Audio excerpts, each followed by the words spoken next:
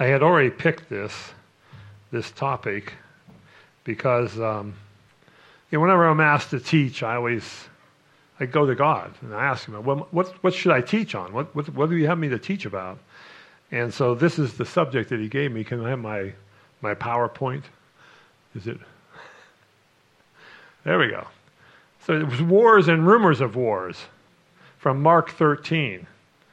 And I think it's appropriate given the current events that are unfolding right now, right before us. But, before we get started, let's go to the Lord and ask Him to bless the teaching and the learning as well. Heavenly Father, we just thank you, Lord, for this night. Lord, I just ask that you would put in me the words you would have me to speak, Lord, that I would say what you have given me and treat it truly and bring it to the people in a way that they can understand it, Lord, and enlighten me as well along the way. So, Lord, just have this word go into our hearts and our minds, Lord, that we would remember it later. And, Lord, just bless your word as it goes forth. It won't return void to you. It will accomplish your purpose. And, Lord, I thank you for that in Jesus' mighty name. So I think we all know what's meant by war, right? But I don't think we realize how prevalent war has been throughout human history. So I want to give you some background on this.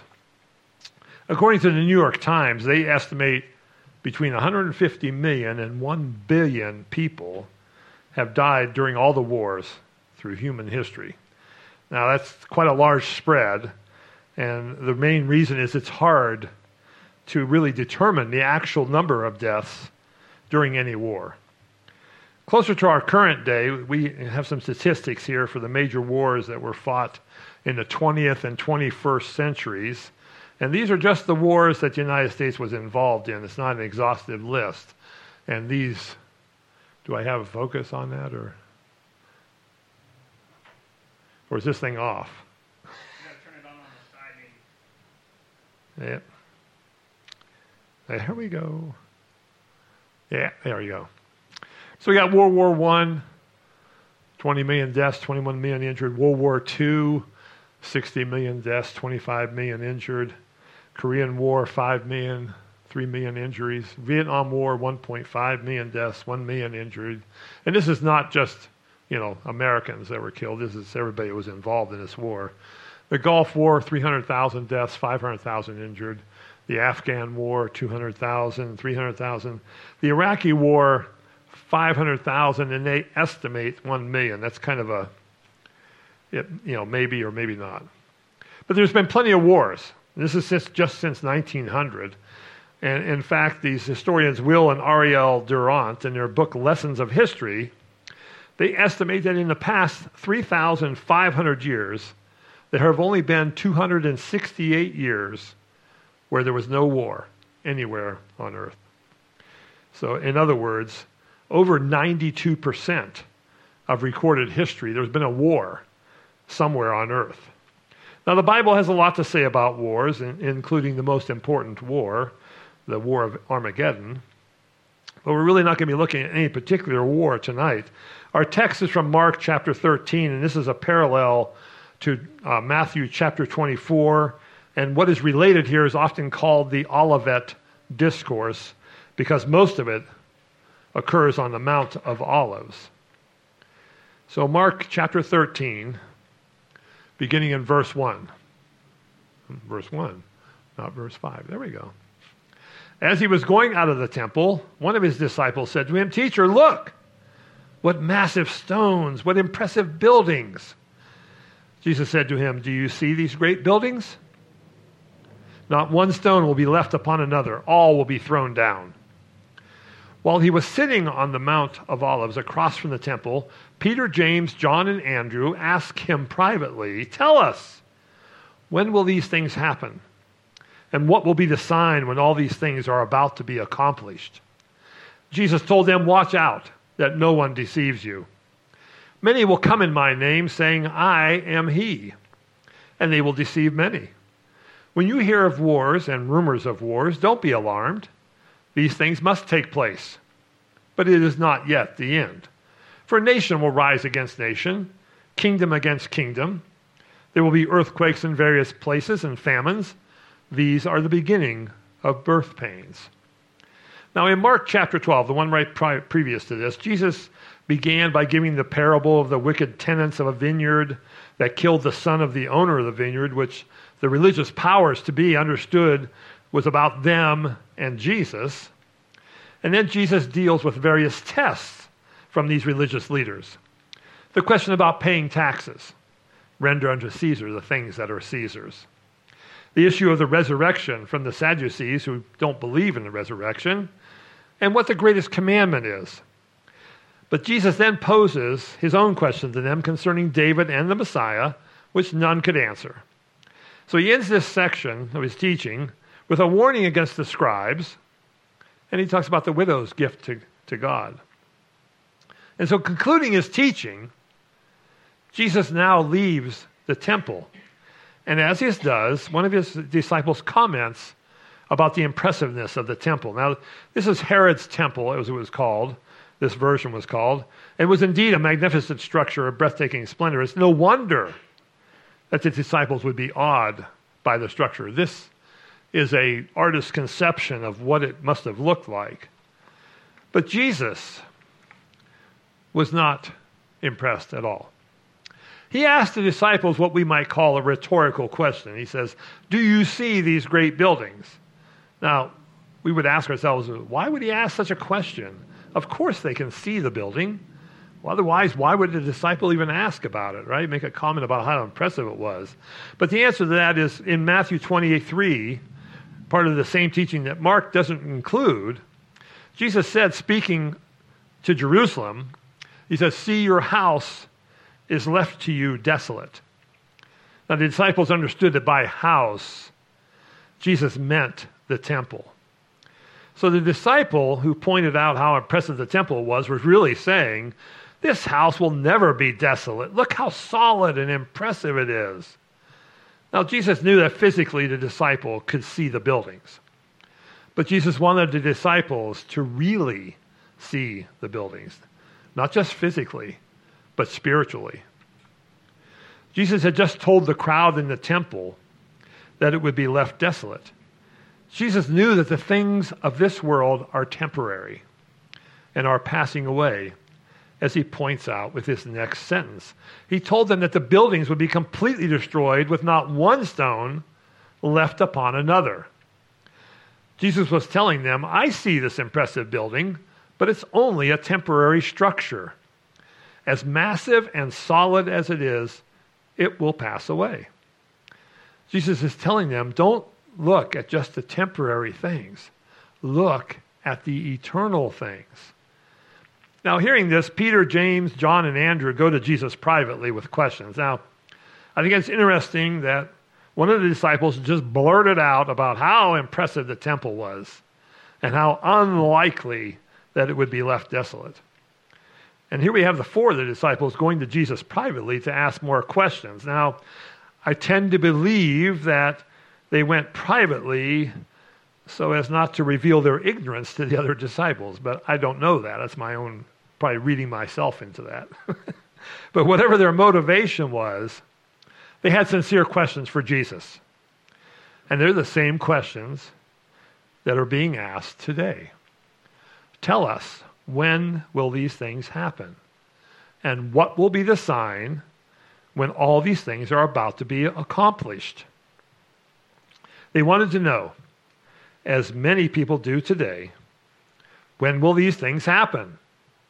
What's the sign that they're about to happen? In other words, they figured if they couldn't get Jesus to give them an exact date about when it was going to happen, they could at least get him to give them a sign that they would be able to look at. But Jesus gives them his own answer. Jesus never answers the way we think or the way the disciples thought for sure. Because Jesus tells them, watch out that no one deceives you. Many will come in my name saying, I am he, and they will deceive many. I don't think Jesus is talking about the Antichrist here. And I don't think he's talking about false teachers and prophets. The actual Greek here says, many will come in my name saying, I am. Jesus is warning that many will come, proclaiming themselves to be Jesus returned to the earth. In other words, a false Jesus. And Jesus warns his disciples, these men who had been with him for years and would certainly know the real Jesus. If anyone would know the real Jesus, they would. But Jesus warns them, don't be deceived. Now, certainly through the ages, there have been many men who proclaimed themselves to be Jesus incarnate. Jesus returned to the earth. But we're too clever to fall for that, right?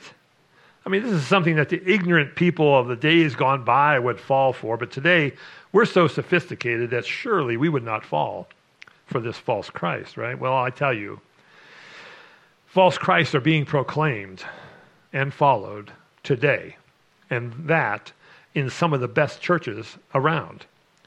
Liberal churches proclaim a Christ that was not born of a virgin, a Christ who never performed miracles, a Christ who did not shed his blood for the sins of the world, a Christ who was not raised bodily from the grave, did not ascend to heaven, and is not coming back again.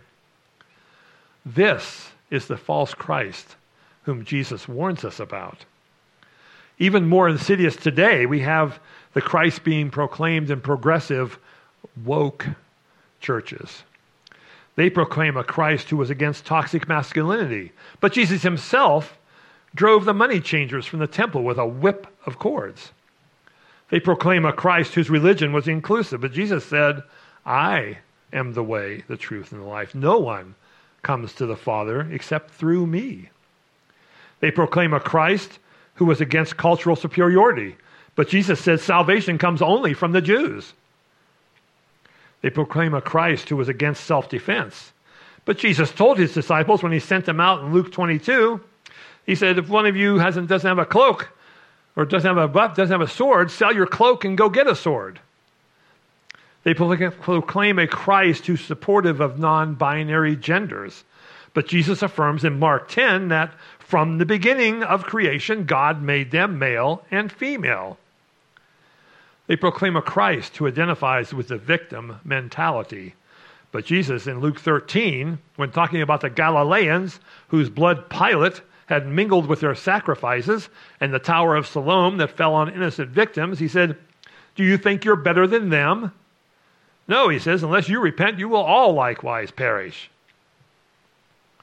These are the false Christs that Jesus and the apostles warned us about time and time again. Then Jesus continues on with our key verse here.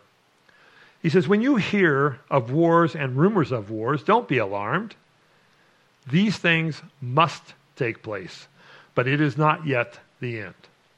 Now today we have that war that Russia is propagating against Ukraine, a very real possibility that China might attack Taiwan. Are these concerning? Certainly they are. We should pray for the people that are caught in all this mess, and we should aid them in whatever way we can. But we should not be alarmed. Just as there are many false Christs being proclaimed today, we have wars and rumors of wars, but that doesn't mean it's the end. Does it mean we're getting close to the end? Brothers and sisters, we've been getting close to the end since Jesus rose from the grave and ascended to heaven. We got closer yet in 1948 with the reconstitution of Israel as a sovereign nation. We get closer every day. And we don't need wars and rumors of wars to tell us that. There's only one thing that needs to happen before Jesus comes back to rapture his bride to heaven, and that is told to us in Romans 11:25, where it says, I don't want you to be ignorant of this mystery, Paul writes. Brothers and sisters, so that you will not be conceited. A partial hardening has come upon Israel until the fullness of the Gentiles has come in. That's it.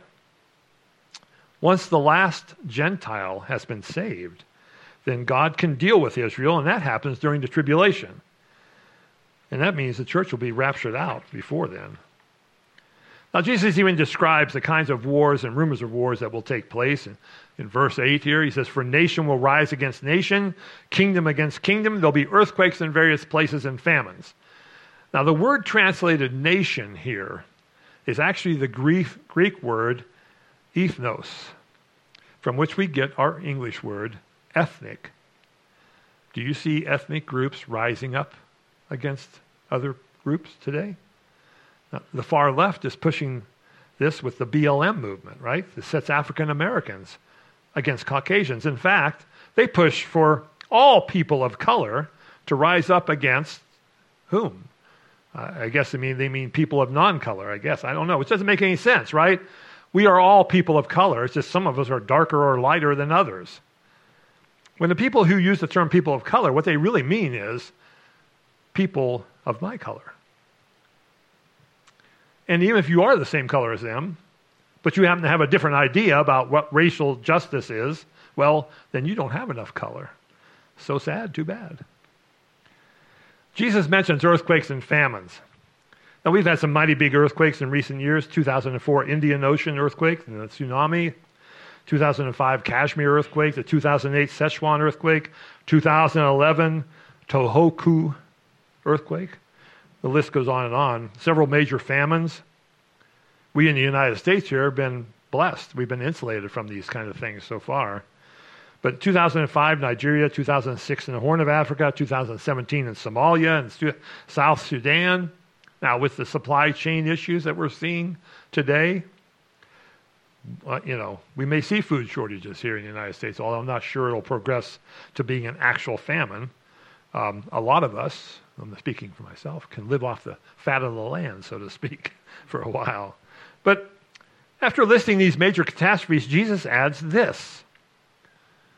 These are the beginning of birth pangs. Now, I've obviously never given birth personally, but I've certainly talked to women who have, and also to doctors about what to expect when my first wife was pregnant. And doctors say there is actually 3 stages to labor. Stage 1, labor begins and ends with full cervical dilation. Stage 2 is full cervical dilation up until the point the baby is actually delivered. And then stage 3, which is the full delivery of the baby and ends with the delivery of the placenta. So Jesus says this is the beginning of birth pains, the beginning of labor. In other words, we're only at stage 1.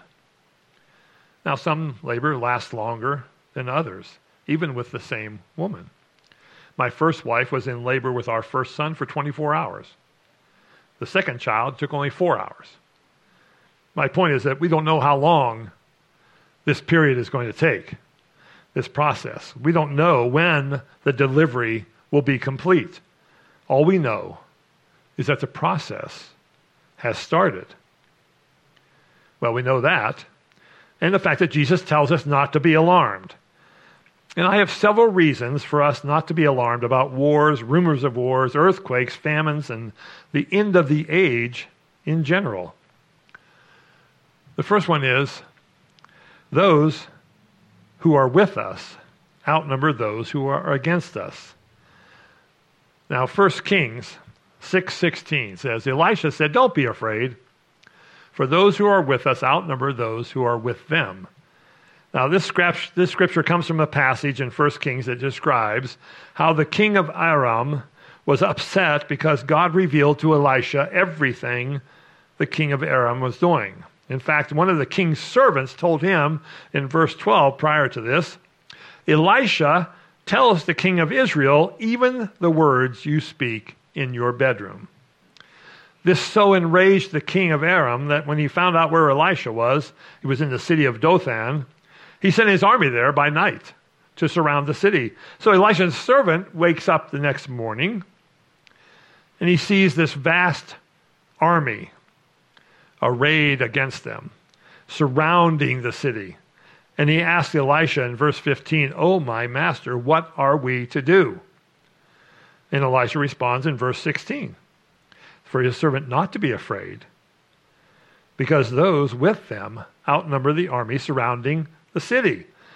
And then Elisha prays for the servant's eyes to be opened, and God opens the servant's eyes, revealing in verse 17, the mountain was covered with horses and chariots of fire all around Elisha.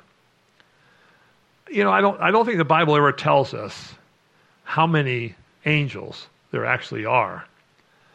But that's a lot, right? If they're covering the entire mountainside, the mountain was covered with horses and chariots of fire. That's a lot. It's certainly a lot more than what they had there in people. But just like Elisha, We need to see things not just physically, but also spiritually.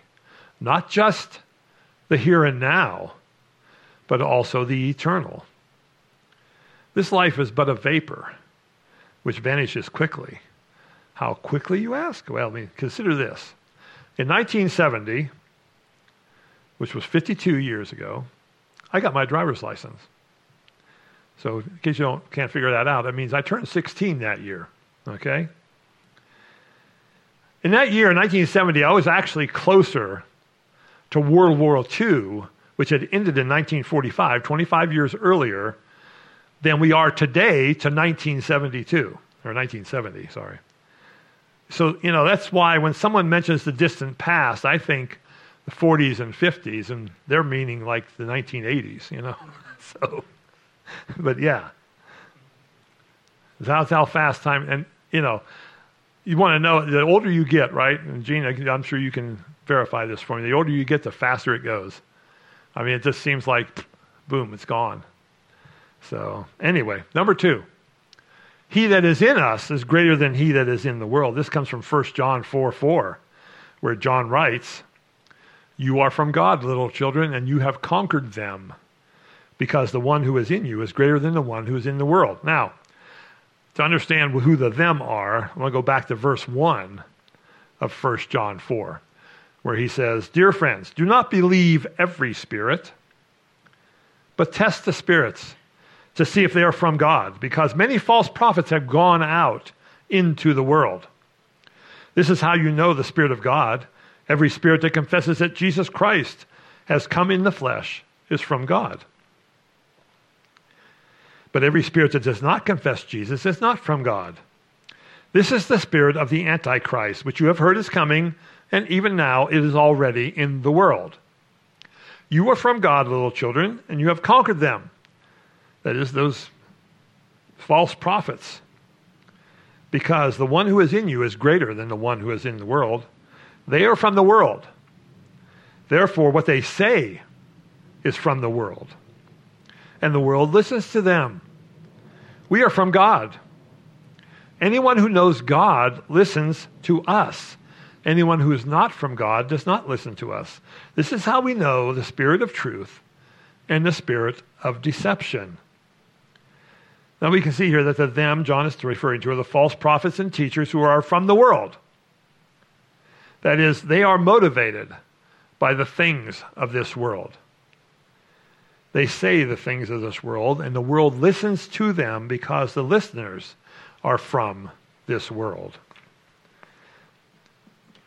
This means that the spirit of this world, that is Satan, is motivating them. But we, brothers and sisters, have the Holy Spirit motivating us. We have God living in us to do and to will of his good purpose.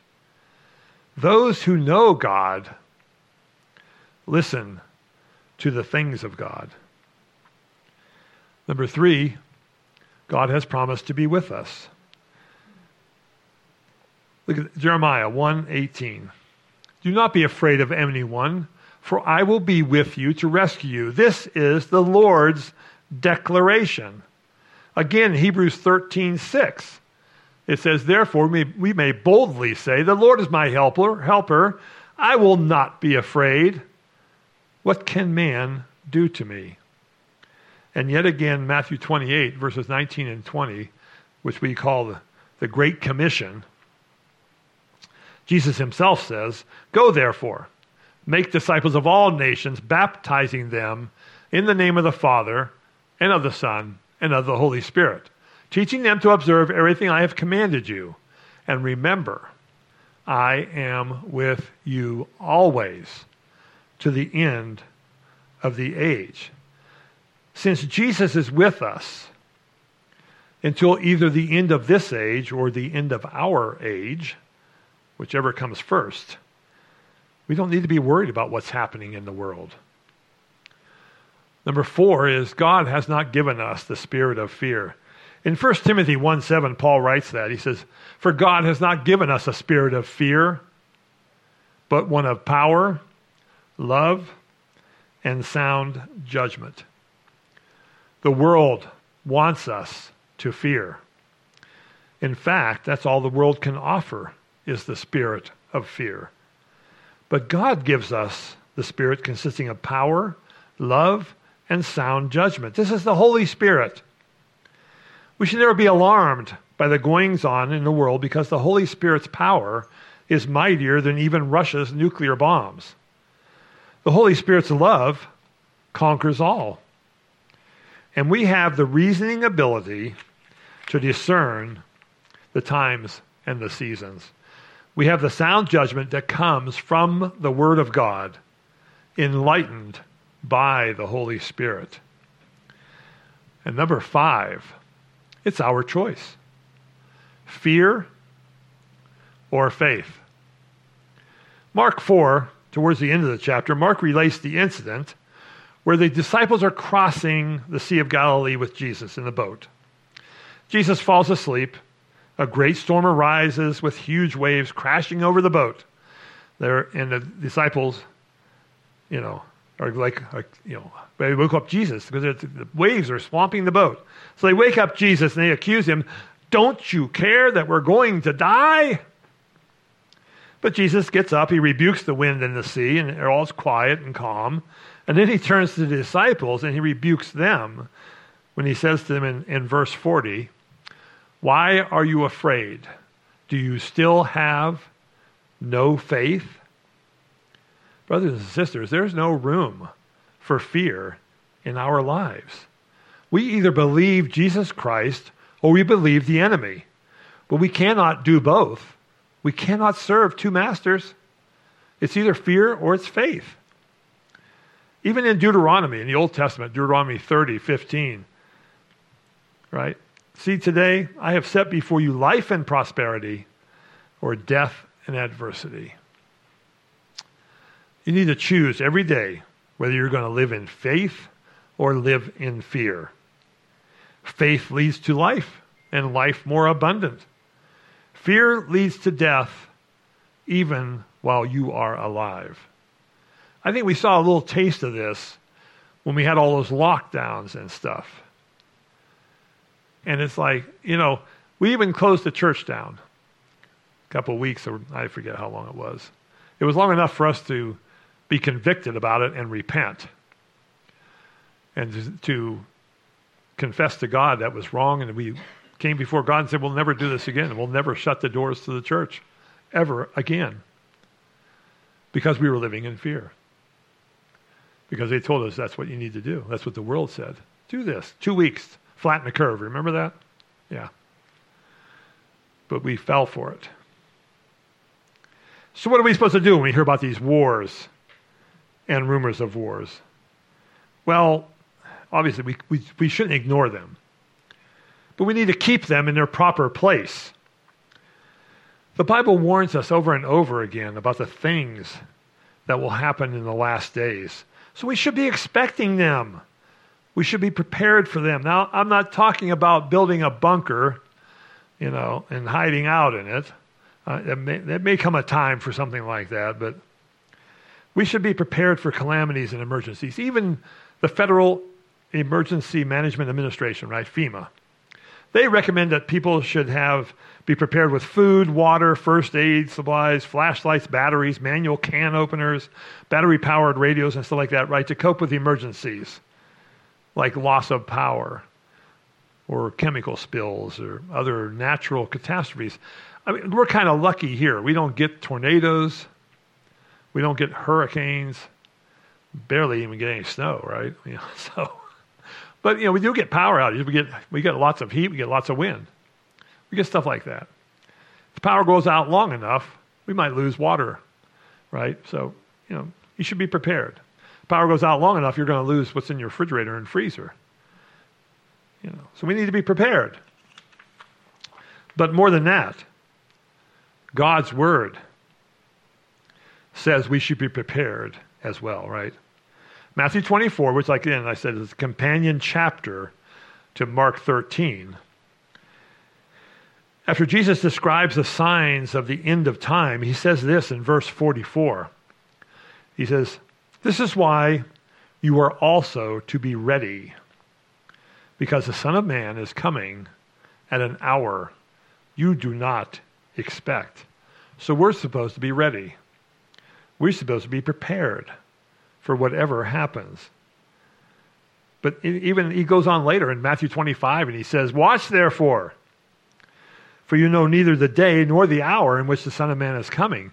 So not only are we to be prepared, we're to be watching. And this was the theme of the conference. Donna, I should make you get up and show off your... The back of her hoodie says, what does it say? Eyes on the skies. We're supposed to be watching, right? Paul echoes this in 1 Corinthians 16:13, and this is the New King James Version. It says, watch, stand fast in the faith, be brave, be strong.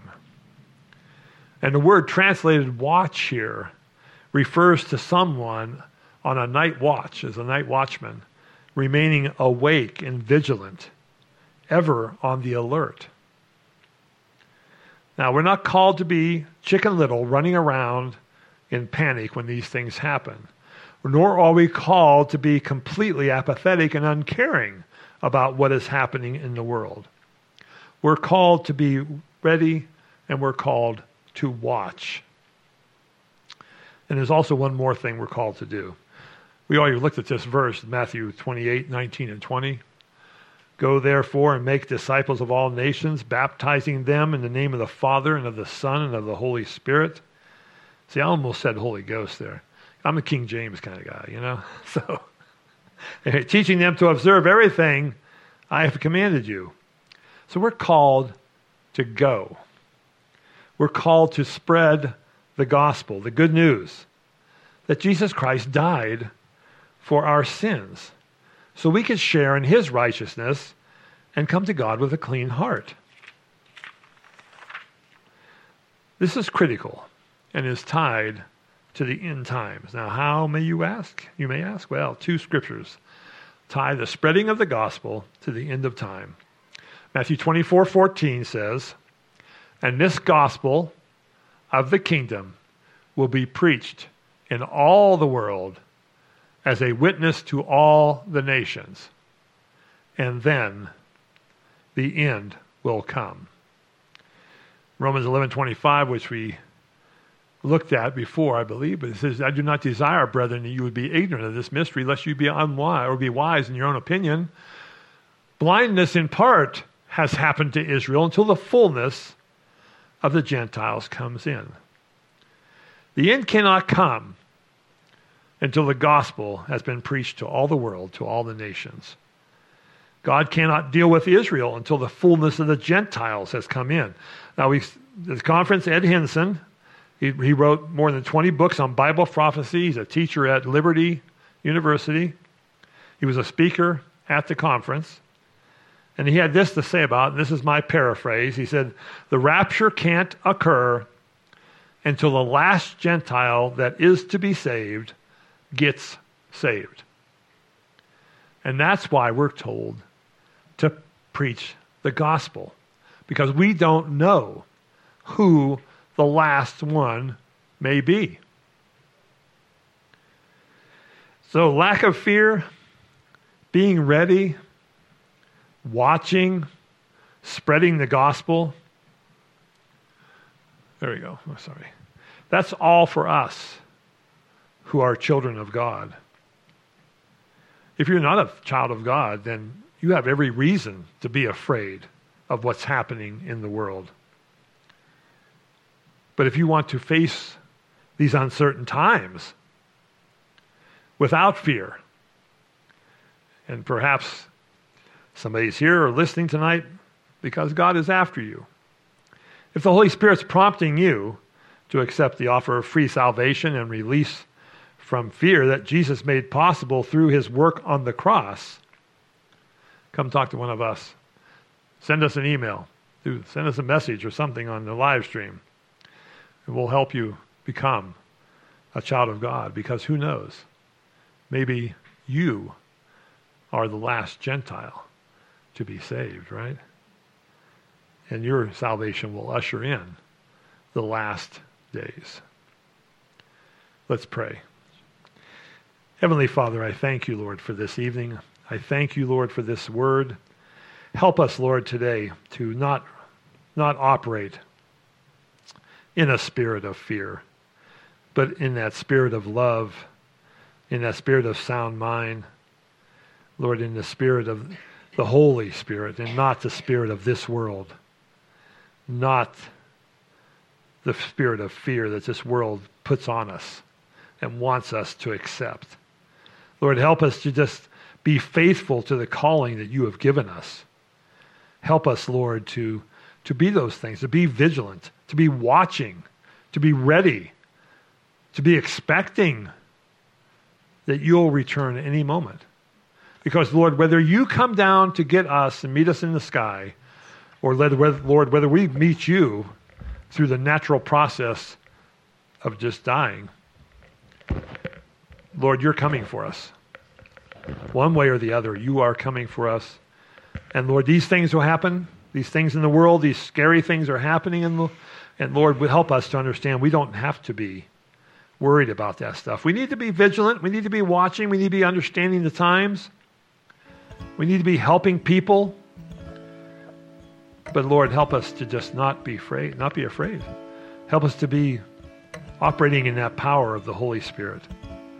And Lord, I just thank you for this evening. Lord, may your name be glorified in everything. Amen.